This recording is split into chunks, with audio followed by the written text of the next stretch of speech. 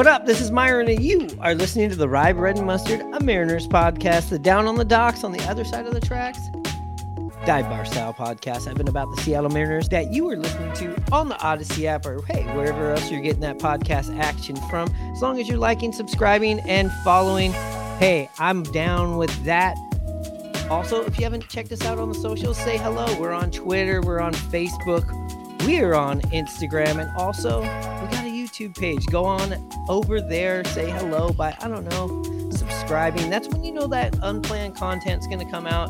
Same for this podcast. We're here after every series, but also sometimes we drop things in between. How you know? It's pretty simple. This shit's pretty simple. As long as you like and subscribe, you'll know. You'll be on the end. And also, maybe you were like, I'm all right with this podcast, but I like the gear that you guys wear, the Rye Bread and Mustard street gear.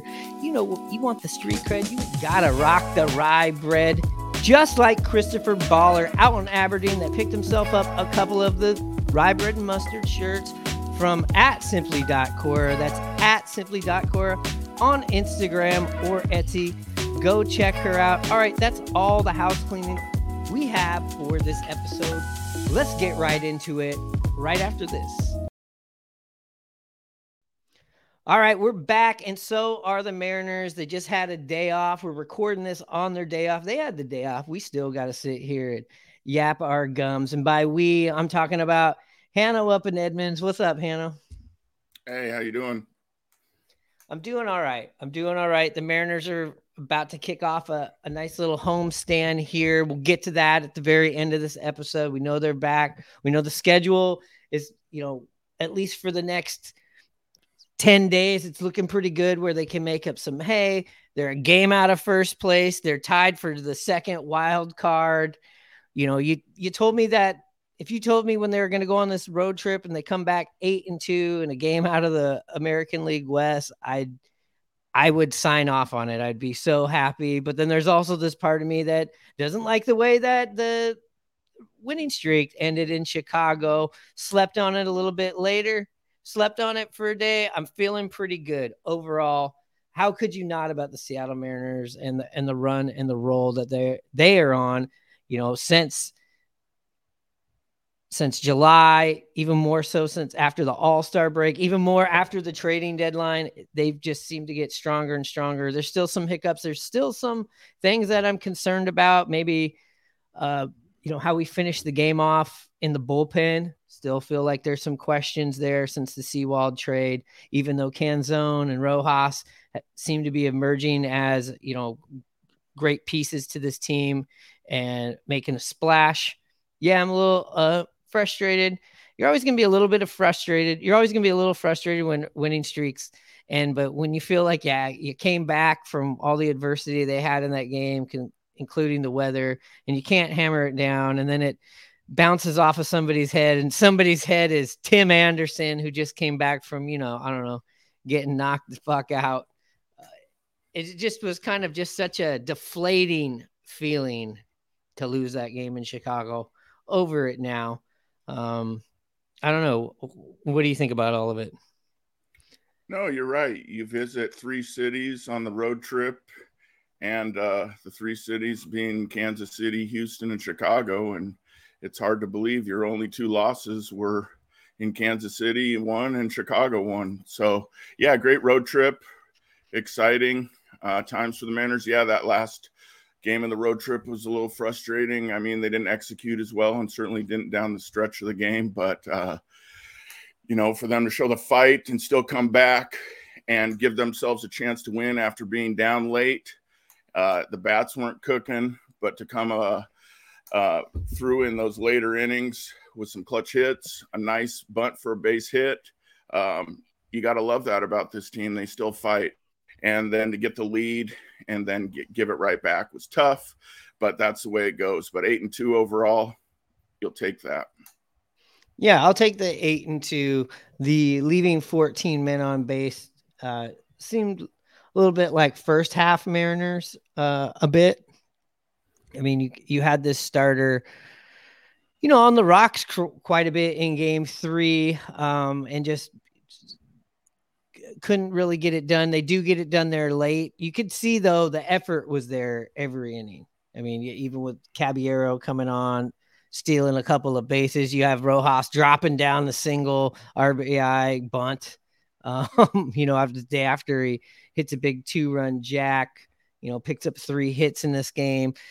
Eugenio coming through in the clutch. I know that there's no victories and losses, but there are silver linings, and the silver lining is that the hurry up offense, the 2-minute drill, if this was football on offense, seems like that's looking pretty good right now late in games. Yeah, they never stay dying. I mean, you're right. As far as effort, you can never question that with this team. They're always giving the effort. They never say die, and they're always trying to claw back into that game, even though it looked for most of it that it was unattainable. But yeah, beginning Kopech, like you mentioned, he really couldn't find the strike zone. Sometimes pitchers are a little bit effectively wild, and that happens if they're not in the zone and stuff. But anyway, other than that, I mean, it was getaway day. It was hot, like you mentioned earlier, and tough one to lose to break the winning streak, but it happens, and they'll start another one here soon, I believe. Yeah, it was, and don't get me wrong, very deflating the way it happened, especially when you have somebody dead to rights right there.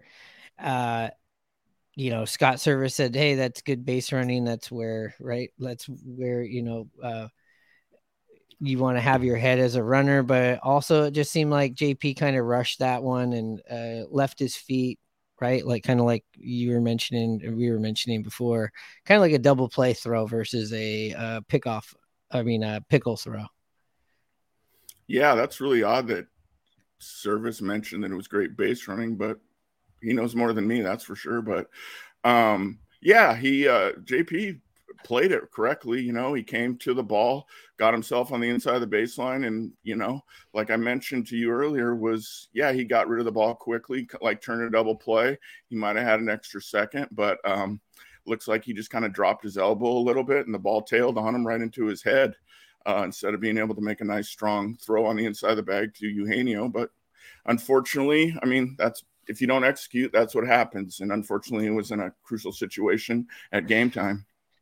Yeah, I'm almost positive Scott Service did say that about his head being in the right place, but he also was like, yeah, that throws, where the glove was at, that's where you want to have your head, and maybe where Eugenio's glove was, getting back over to the bag just wasn't in the right spot. I think going into that, they were playing bunt for whoever was at the plate. So I think that was a surprise to me that they actually made the pickoff move. I mean, I was like really shocked and very giddy too. Oh my God, but it wasn't that play. I mean, you already start off with somebody on second base. You make a pickoff move to second base. That's a high risk move right there. It's high risk to be off the bag, and it's high risk to throw to the bag at that spot in the game, especially when you're the road team. But the inning before right there, you'd think with Munoz coming in there in the ninth after what we just did to them and deflated them and pretty much took all the air out of whoever was left in whatever they call Comiskey Park now. But they also left the bags loaded. There was, a chance to put more runs in there in that ninth inning, and they didn't do it. And it's unfortunate, but let's focus on the positives, I guess. The 8-2, not I guess. I mean, 8-2 again. I'm fine with the 8-2. I'm more than fine. I'm elated with the 8-2. It was just a bummer the way that Game 3 ended there. Yeah, sure. I mean, watching the way that the White Sox played the previous 2 games, looked disinterested. They fired their GM and their president. They play like they don't care. And I mean, you claw back, you get the lead. Like you mentioned, Munoz, he just didn't have his slider that day. He threw threw 3 to 3 different guys that were right down the pipe. One of them actually struck out on one. The other 2 hit a double and the guy after the strikeout hit him in, and it happens. And then like you mentioned, the execution of that play at the end, it's tough. It's hard to sweep teams and it's hard to keep that streak going. It's frustrating, but it happens. And all the teams that you're fighting with are lost that day, which helped. And then on the off day as well, they all lost as well. So you didn't lose any ground. Yeah. If there was a day to lose, that was it. If you want to look at it that way. And then all the teams lose again on your off day. So you're in the same position.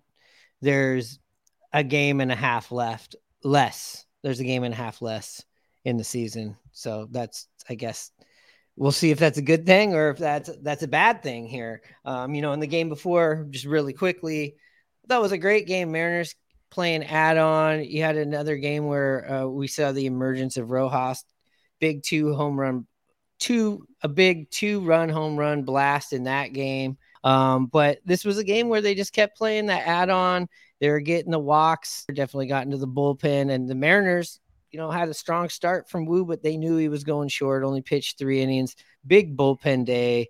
You had Taylor Saucedo. You had Trent Thornton, Isaiah Campbell, Justin Topa, Spire. Went in there in the ninth, couldn't really get it done, was getting himself in a little bit of trouble. They had to bring in Andre Munoz to clean it up. And then, you go into the next day, it's 100+ degrees out there, and you got to bring Munoz in. And it was really tough in that game. He had a lot of 0-2 or at least 2 strikes on guys and just couldn't put a couple of the guys away. And, that's where it leads us to. Yeah, the only thing I'll add about that game, which was nice to see, the Mariners had low strikeouts in that game with only 6, and 4 of them came from Marlowe, which you can't say a bad thing about him. The way he's came up, just seamlessly put himself in or insert himself in the lineup, played really good defense, and has hit well for you. So that's just a blip on the radar, but it is impressive to see the Mariners only struck out 6 times that game. I was also going to say, on this road trip, we've seen a lot of new names emerging and having big moments for the Mariners, that we're maybe not accustomed to. We had a pitcher, Weaver, who pitched here in this last game, struck out 5 of 6. Where do we know him from, Hanno?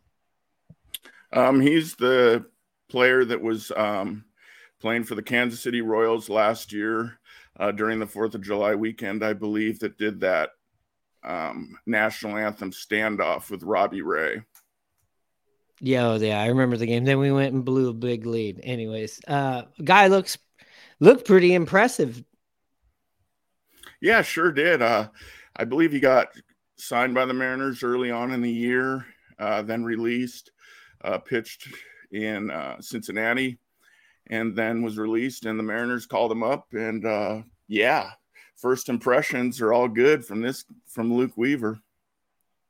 Yeah, and this is a guy who's traditionally was a starter, if I'm correct. And so this is a guy that maybe can be one of those gap options or bridge options. We'll have to see him go more than just 2 innings, but so if you're going off of this is another guy that you're like, all right, with us probably going with the 5-man rotation.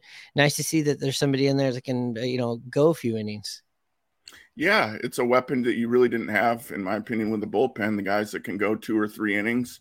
If they're going to manipulate the starters with a 6-man and slot into that, or have Wu go less innings or skip him a start, or even with Miller, or let's say you have a clunker, you got a guy now that can go in and give you a few innings other than one guy after another every single inning. So yeah, it's another weapon for the Mariners, and his arsenal sure looked good against the White Sox in his first appearance.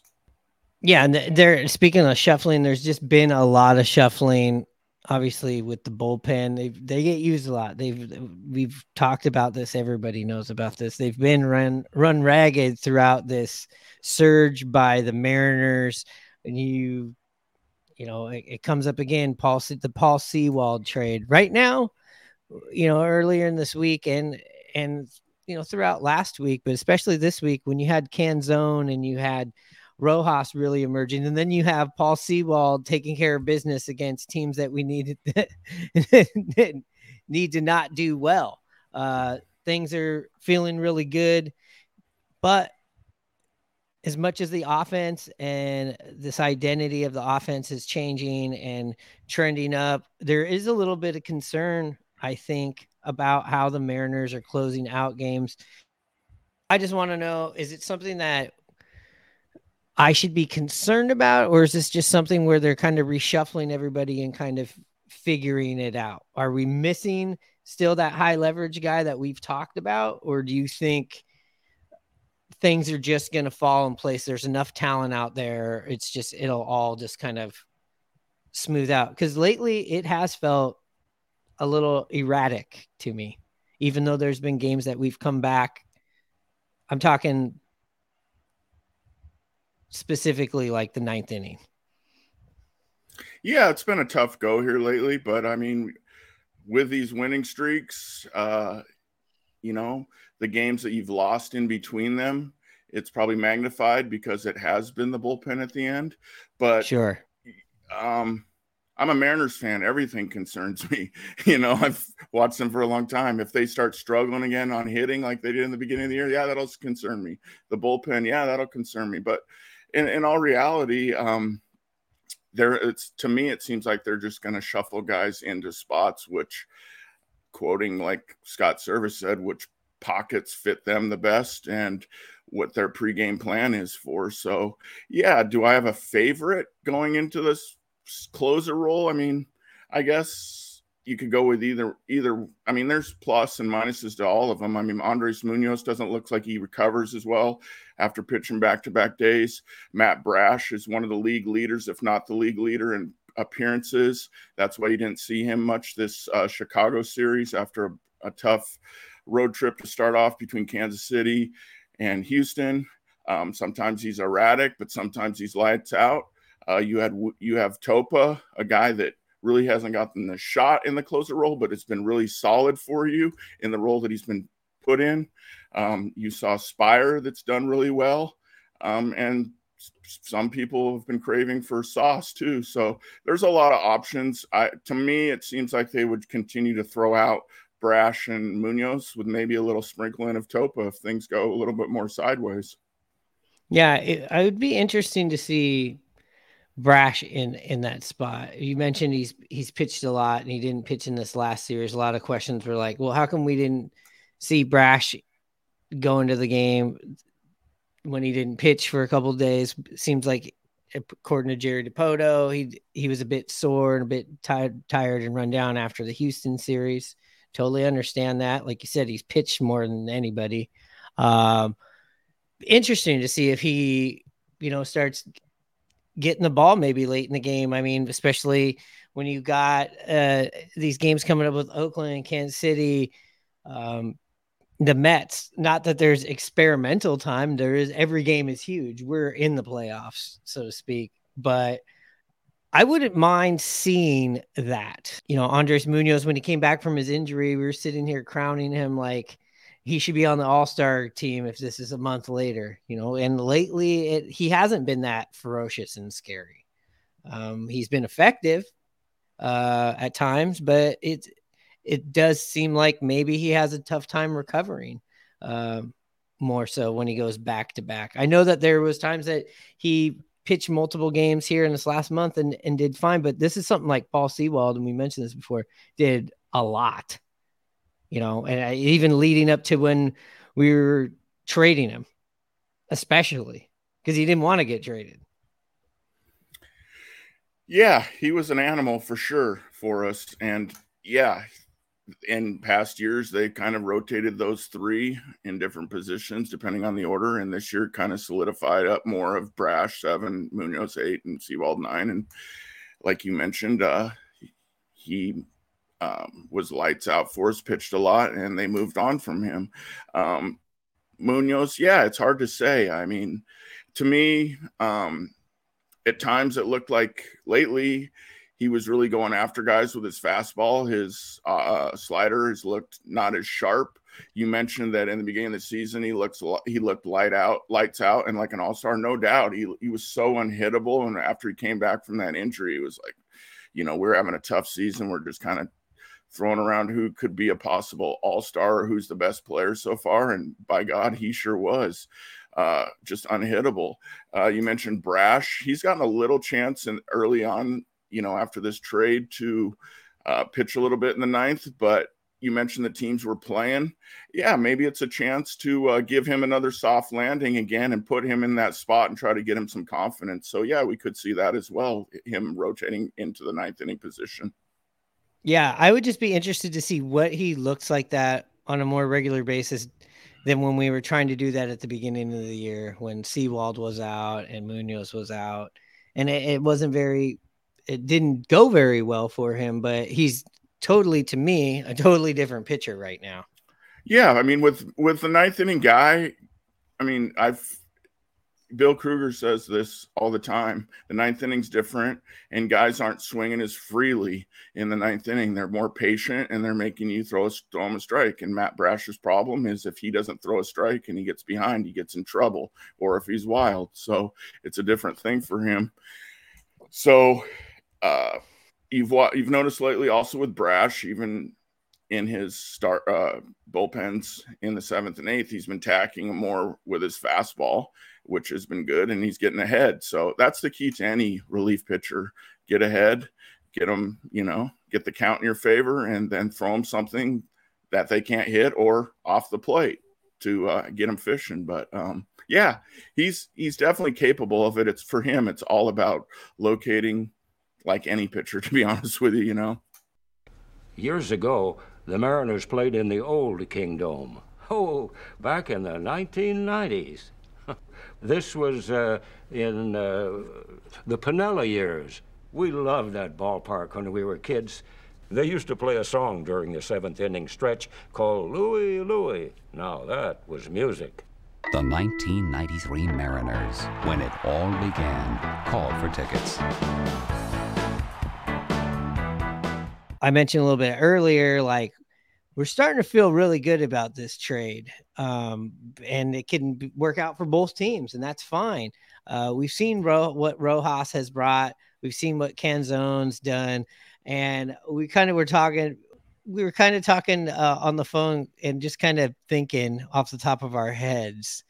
Do you think Rojas and Canzone, even though they weren't traded for these guys, they're definitely the replacements of AJ Pollock and Colton Wong? Do they already have more hits and home runs and RBIs and all those major contributions already, in the few weeks that they've been here than Pollock and Wong did all season? Because it kind of feels like that. Oh, it sure does. I mean, I bet you there is some stats. Home runs, possibly, they might be tied. But as far as a small sample size, what these guys have had, and any small sample size of what Wong and Pollock have had, they've totally blew them out. But those two also have gotten, especially Wong, way more opportunities and plate appearances. So maybe the law of averages have favored them. Well, I can tell you this right now. Between Pollock and Wong, they had 7 home runs. So they're together. 3 behind? Yes. So these two together are 3 behind. In like 2 or 3 weeks of playing for the Mariners. So I would assume they're going to eclipse them. And that was the thing. Are they going to eclipse that? That was the other part of the question. Are they going to, I should add that on. Are they going to eclipse them this season in a month and a half that these guys had up until when they were traded or DFA'd? Home runs, definitely. When you go to RBIs, Wong had 19 for the Mariners, and Pollock had 15. That's actually kind of a stat that kind of surprises me.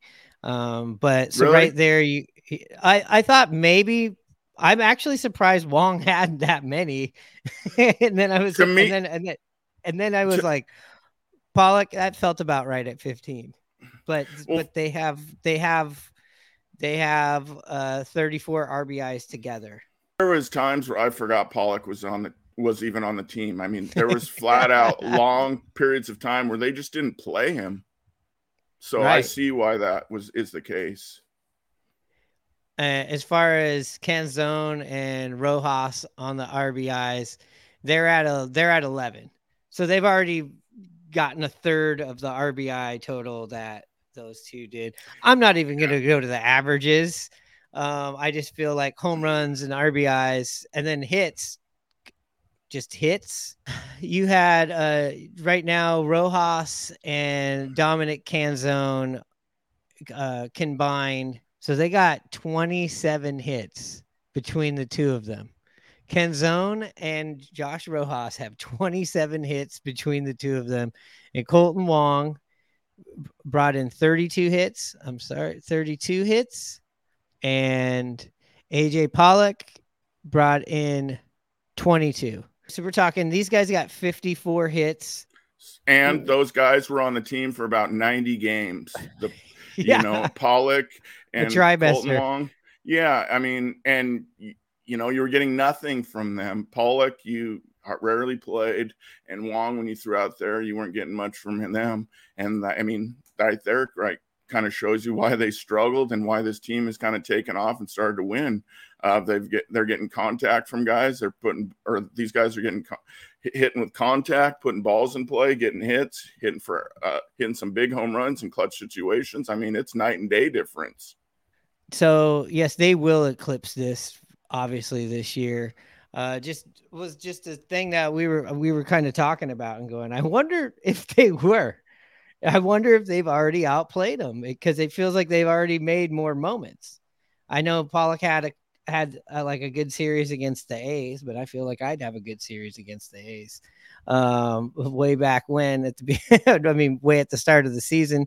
But yeah, we'll make sure that we keep our eye on that here on the podcast, and we'll have some sort of little champagne split salute to the guys when they pass them. I'm thinking they're going to pass them in the next 3 weeks. I think it's going to be mid-September, and they're going to pass them on the game or the runs, the RBIs, the hits, and the home runs. Yeah. People don't realize the Mariners weren't always a winning ball club. Things started to change back in the 1990s. They hired a manager named Lou Piniella. Fiery guy, Lou. Hated to lose. As a player, he once threw his glove at the San Diego Chicken. The 2 8-game winning streaks in the same month. We're talking the 2001 Mariners. We're talking the 2006 Minnesota Twins, and the 2017 Dodgers are the only teams this century that have done that. Yeah, pretty amazing. Yeah, and here's a question. Here's just something to think about. What's more impressive, and I know it's easier to say in the now, was the 14-game winning streak more impressive last year, considering we lost a lot of guys to the brawl? Or do you feel like the 2 8-gamers in 1 month is more impressive to you? I'm going to go with, I got a couple answers. To me, the 14-game winning streak is more impressive for this reason. You're almost going 3 times through your rotation. 14 games in a row in the big leagues is pretty incredible. And then on the other side, if we're talking about difference between the 2 years, the way it worked out during that 14-game winning streak, you didn't really pick up any games on the teams you were chasing in Houston.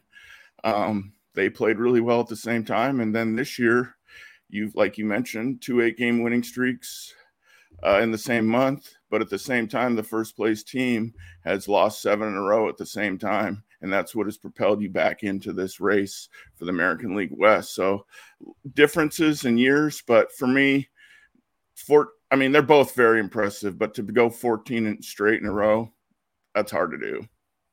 That is hard to do. And I have to agree with you. That's 2 weeks, more than 2 weeks, because you're not always playing 7 games a week. But let's just say, 2+ weeks of not losing a game Also considering that they had players missing from the brawl. And I don't feel like as a talented team, they did that with it. The downside of that is, you didn't really gain much ground on the Rangers in the division, but you did gain some ground in the wild card during that time.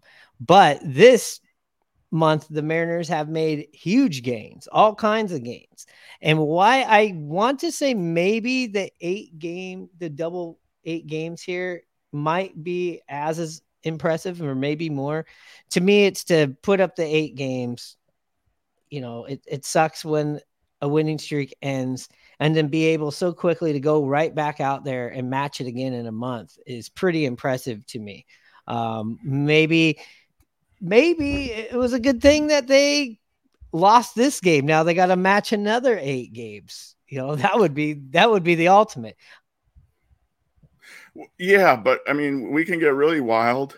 It could be up to about 20 games. I mean, you lost 2 in extras to Baltimore. You lose in extras to lose 3 in a row against Kansas City, and then you lose in extras in this last game to Chicago. Absolutely. I mean, that's how crazy. You can look at it both ways. How amazing that 14-game winning streak, and how close you were to maybe getting a 20-game winning streak. And that's how close in baseball's, as they say, plays can happen within inches. And, that's the way it happened. And the baseball gods, or they didn't execute, just didn't work out for them in those days. They are fickle. They're very fickle, my friend. And that's what makes it so frustrating about that last loss. If you just put it in the vacuum of the winning streak, that's where it really kills you. They just went out there and, just nothing happened and they laid an egg. I get it. It was, how it happened. Now, you're right. We could be looking at a 20-game, Moneyball movie style, winning streak here. Also, if you go back to last year, since you wanted to get wild, remember the Mariners had a nice little streak going on there. They get in the fight. They lose that game because they lose the heart of their roster. I was there sitting there baking in the sun behind the dugout, watching the reliever from Anaheim throw the bubble gum across the field. And then the Mariners come home. They get their suspensions sent to them. They have this emotional drain out from the day before, lose that game. Then they go on this 14-game winning streak. So even last year, you could have had back-to-back seasons with 20-game winning streaks had not a couple of these weird little circumstances happen. But again, that's baseball. Yeah, and it's also frustrating as a Mariner fan, when they start the season like they did, and you're thinking they can't do this again. Yeah, I mean, it's just no possible way. They didn't do it again, but they've coupled half those games in a row with a loss in between to 2 8-game winning streaks, which has got them back in this race. A great month of August, a great month of July, or August isn't over, but a great month of July, and on the way to a better month in August. So it's been the tale of 2 seasons, no doubt. A lot of season to go. A lot. There could be another 8 or 9. I mean, I'm just saying, you have Kansas City. They have given you problems. But you have the A's right after that, and then you play the Mets. So there is 9 winnable games in front of you. So there is a possibility they could do that. Not putting that kind of pressure on them. I'd like a nice 7-2 or 6-3, but I'm just saying. No, it would be incredible. Since we're getting wild. Yes, it'd be incredible to get that cushion maybe. The schedule is going to flip in September where you're playing better teams, including the ones that are tied with you and in front of you right now. That'll probably determine of where you're going to end up in the playoffs, hopefully. So, yeah, let's bank a few. I'm with you. Now here's Lenny Randall. When the Mariners beat the Red Sox, hitting baseballs out of sight. Every kid who's 14 and under will want to come to Jacket Night. Get a free jacket. Yeah. Get a free jacket. Get a free jacket. Get a free jacket. just a couple of quick notes before we get out of here, and we will get to the big elephant in the room, the pink elephant in the room here. Just really quickly, Dipoto show. We talked a lot about what Dipoto kind of already insinuated on his show. So they're probably going to go with this 5-man rotation. And if you look at the schedule, it backs up what he's saying. There are particular days off that make the 5-man rotation not so daunting going down the end. Maybe, do a skip start. That would, I guess, probably pertain to Wu and maybe Miller. But, this is maybe where you get to see a Thornton or a Weaver piggyback on Wu as well. So if we could see Weaver some more, look how he looked like we just talked about, that'll be pretty helpful. He also talked about Rojas, of course. Why wouldn't you? He's got to feel really good about that trade. And I guess this is a guy that he's wanted to get for a while. He's here.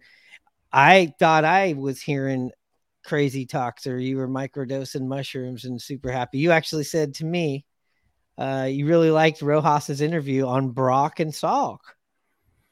Yeah, they asked some good questions, but more importantly, Rojas was just really candid and talked about, I like the behind the scenes things, him talking about what Kim and his former teammates, when they play the Mariners, thought about the Mariners and their pitching staff.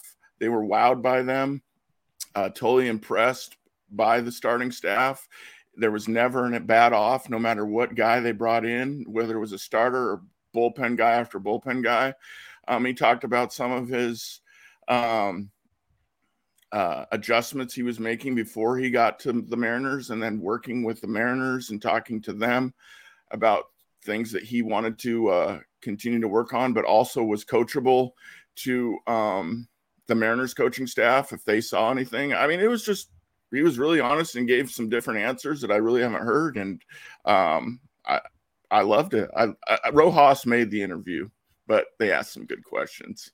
I'll give him that credit. Yeah, I haven't listened to that. I'm going to go listen to it. I have heard him in the post game. Seems very happy to be here. This is definitely a case of one of those resurrection gambles that went right. Yeah. You got it. You got it wrong on the other 2 or 3 or 4. That a handful of them you tried to bring in here. This is the first one that's really popped back and I would say since Carlos Santana. Carlos Santana wasn't having a great year last year. He came here and, was just a whole nother person. And we're getting that version that we've kind of asked for, that of some kind of veteran to come in here and put it back together. And right now we're getting that from Josh Rojas. Yeah, and I won't spoil it for you, but he talked about what it was like to get traded. He told the story of how it went down for him and Canzone. It's cool. You guys, if you haven't heard, go to 710 and go to their podcast page and check it out. It was very insightful. Now I've heard everything, and yeah, quit listening to this shit. Head on over to 710. Well, yeah, they're the pros. Give Brock and Sock. How much did they pay you, Hanno? How much did they pay you? The same thing you pay me. Damn, man. I didn't know they had money like that.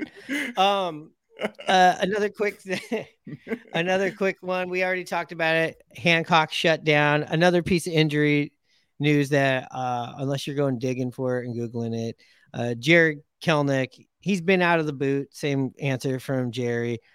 Foot's still not healed. He made that crystal clear, and there is no timeline.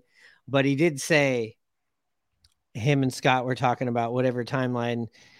Whenever they put out this timeline, he's going to probably beat it back. So we're probably, I'm guessing, another 4 weeks, probably till you see Jerod Kelenic. I'm thinking you'll see him with about 10, maybe 12 games left in the season. Yeah, the only concern I have is they say that the foot's not healed. That doesn't sound good. No. And that even makes, getting somebody like Canzone, let's just, knock on wood, he can keep it up. You're starting to see a little bit of Cade Marlowe running into a little bit of wall. And now this will be very interesting to see how Canzone goes, because Marlowe might have had just about as many games. They have about just as many games in the same area of games under their belts as pros. So where with Rojas kind of picking it back up, he's been a 245 hitter or something his entire career, and he's had some good seasons. He's resurrected what he was doing, but he's only 29 as well. Yeah, like you said with Canzone and Marlowe, what they've shown you, good approach, good bat to ball skills, make a lot of contact, have some power. So that's really exciting. If they do have a little bit of a wall they might hit, it doesn't worry you as much. Hopefully, that's not the case. But yeah, hopefully that if they do struggle a little, other guys will be able to pick them up. Fortunately for the Mariners during this streak, everybody's been going good.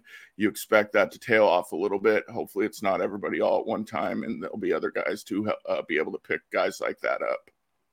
Yeah, but I am very much so anticipating his return. He was carrying the team through a dark patch there. Offensively was the spark plug, but also now there's a bit of competition to get in there and play, which is always good and which is always healthy. It's worked for Pete Carroll Seahawk teams. There's nothing wrong with the Mariners having some depth, by God, nothing wrong with that. No, I mean, the Mariners need Jerod Kelenic, in my opinion, to be back and healthy. He is a good defender, good base runner. Maybe he's been able to watch these guys that have come up and been acquired and see how their approaches have been. Jerod has carried this team at times in the beginning of the year. He was absolutely the only one doing something for a while there. And, if I'm just hoping he's healthy. Obviously, they wouldn't put him out there if he's not healthy. It's just weird to me that they say he's out of the boot, but he's not healed yet. So, but maybe this time, you said, for him to get out of the boot and rehabbing is and that's what needs to get him healthy. I don't know, but interesting way of putting it. I'll tell you this. I want him to get healthy, but listen, when he comes back, he's coming back to a different offense with a different mentality right now where he's not going to have to carry stuff. So if he can just do what he does, plays good defense, hustle, runs hard, gets that big hit every fourth or fifth at bat. We talk about depth. Some days, some guys are just going to have it, and some days, some guys aren't. So being able to go to your bench and bring somebody in, see if they can get it going instead of going like, oh crap, who are we going to put in? Now it's you're sitting there anticipating what moves they're going to make next. And that's exciting. It's just another piece on the chain. And you just want Jerod to just slip in there and be Jerod from September last year. Just fit in, help out, and just be a guy that can contribute. He doesn't have to be the guy like you said. All right, before we get on out of here, we keep on saying that, but there's just been a lot of good, fun stuff to talk about. Just so you know, if you're Scoreboard watching this weekend and you got somebody that doesn't know shit that comes up to you and say, well, who do I want to win? Or you got somebody that's just a casual fan. Well, just educate them. This weekend, you want the Detroit Tigers. Why do you want the Detroit Tigers? They're playing the Houston Astros. You want the Yankees against the Tampa Bay Rays. The Tampa Bay Rays are holding down that number one wild card. If you get the wild card, might as well get the number one. You get the home games. You also want the Colorado Rockies. They're taking on the Orioles. They're just a team ahead of you. You want the Cleveland Guardians. They are taking on the Toronto Blue Jays. So that is a big game of interest. You definitely want the Cleveland Guardians. You want the Los Angeles Dodgers. They're playing in Fenway this weekend. Boston's right behind you, but just 2.5, 3 games behind you. Things can change really quick. And you want the Minnesota Twins, who are hosting the Texas Rangers in Minnesota. I think you got it covered. And of course, you want the Seattle Mariners to take care of business against a tough Kansas City team that we saw hit the ball, hit even balls that were not in the strike zone, that were great pitches out of the park. They're always tough. They got Bobby Witt Jr., somebody that's just about on Julio's level, if not on the same level. These is one of the guys that's probably going to be the faces of the game with Julio. You always have Salvador Perez on the team, who's a Mariner killer. You go per capita, how many games he's played. You know, he's trending in that area of the Trouts, the Napolis, the Palmeiros, the Altuves. He's a Mariner killer. Just doesn't have as many games against the Mariners, but every time we see him, he's scary as fuck. But the Mariners should take care of business this weekend, hopefully at least getting 2 out of 3. And the last thing that we'll talk about, we saved it for last. Didn't want to kick off with it, but like I said, the elephant in the room. Why don't you let them know what's going on with our new Mariner for 2024, Shohei Ohtani? Yeah, you could look at it a couple different ways. He tore his UCL. He's done that before in 2018, which is his tendon in his elbow. Looks like he's not going to be having surgery at this time and he's going to play through it, but not pitch and just hit. So it's definitely going to shake up the free agent market as far as maybe which teams might be more in on him for price and all things like that. It's quite shocking that it happened at this point, and it's too bad for him as a person. For the Angels, I could give a shit, but for him, I'm saddened that he's hurt himself and his pitching will be done for the year. Yeah, and I'm sure we'll talk about it a lot in the offseason at nauseum of what it's going to cost now. Maybe it's a contract that's two-sided that has incentives for pitching if pitching happens and something for hitting. We're going to see. That's going to be the big talk. We'll have endless amounts of information on all that bullshit. But the thing is, as of right now, he's still hitting, which means when they do come here next month, get down there and let's get that chant going again, that come to Seattle. I know we shouldn't be looking at 2024 right now, but that'll just make for a good time. I'm sure it's going to happen. I've seen the shirts. I saw Simply Seattle had some come to Seattle number 17 shirts. But yeah, this makes things interesting. And also the only thing I'm going to say, and we'll talk about this a lot in the off season, is now if he's just going to be a hitter next year, it makes a lot of sense, more sense maybe for the Mariners. He doesn't have to go out there and pitch. Look at our pitching staff. Could make it more of an attractive place. Yeah, I really got a lot to say on this, and I know you'd be pissed because you want to get this wrapped up, so I'll zip it. You'll zip it. We'll do a whole nother episode on it. Don't worry, because you got a lot to say. It's going to be some opinions on it. It's going to be that should be your spinoff. I got a lot to say. Episode 1, Ohtani. No, never mind. I'm not going to say what I was going to say. What were you going to say? I can edit this out. It doesn't matter. Oh, it was bad. It was bad. It was real bad. It was bad. I will say one thing though. We jinxed.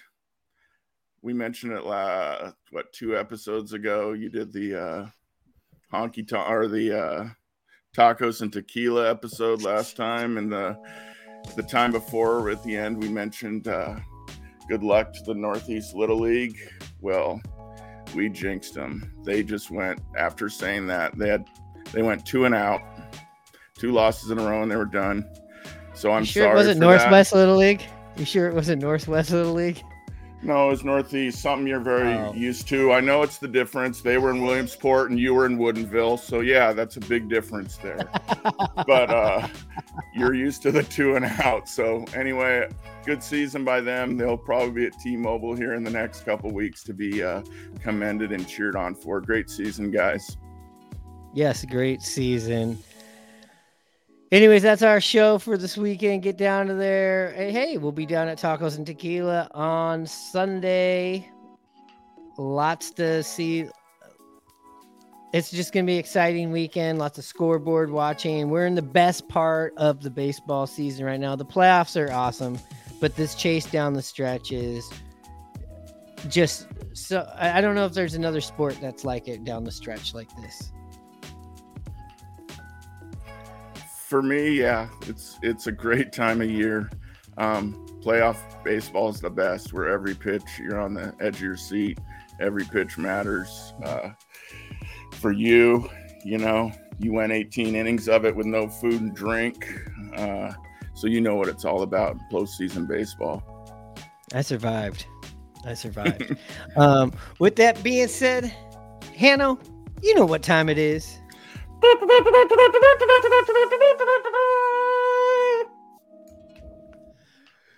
Church. You got your you did your improv space work with the trumpet. I like it.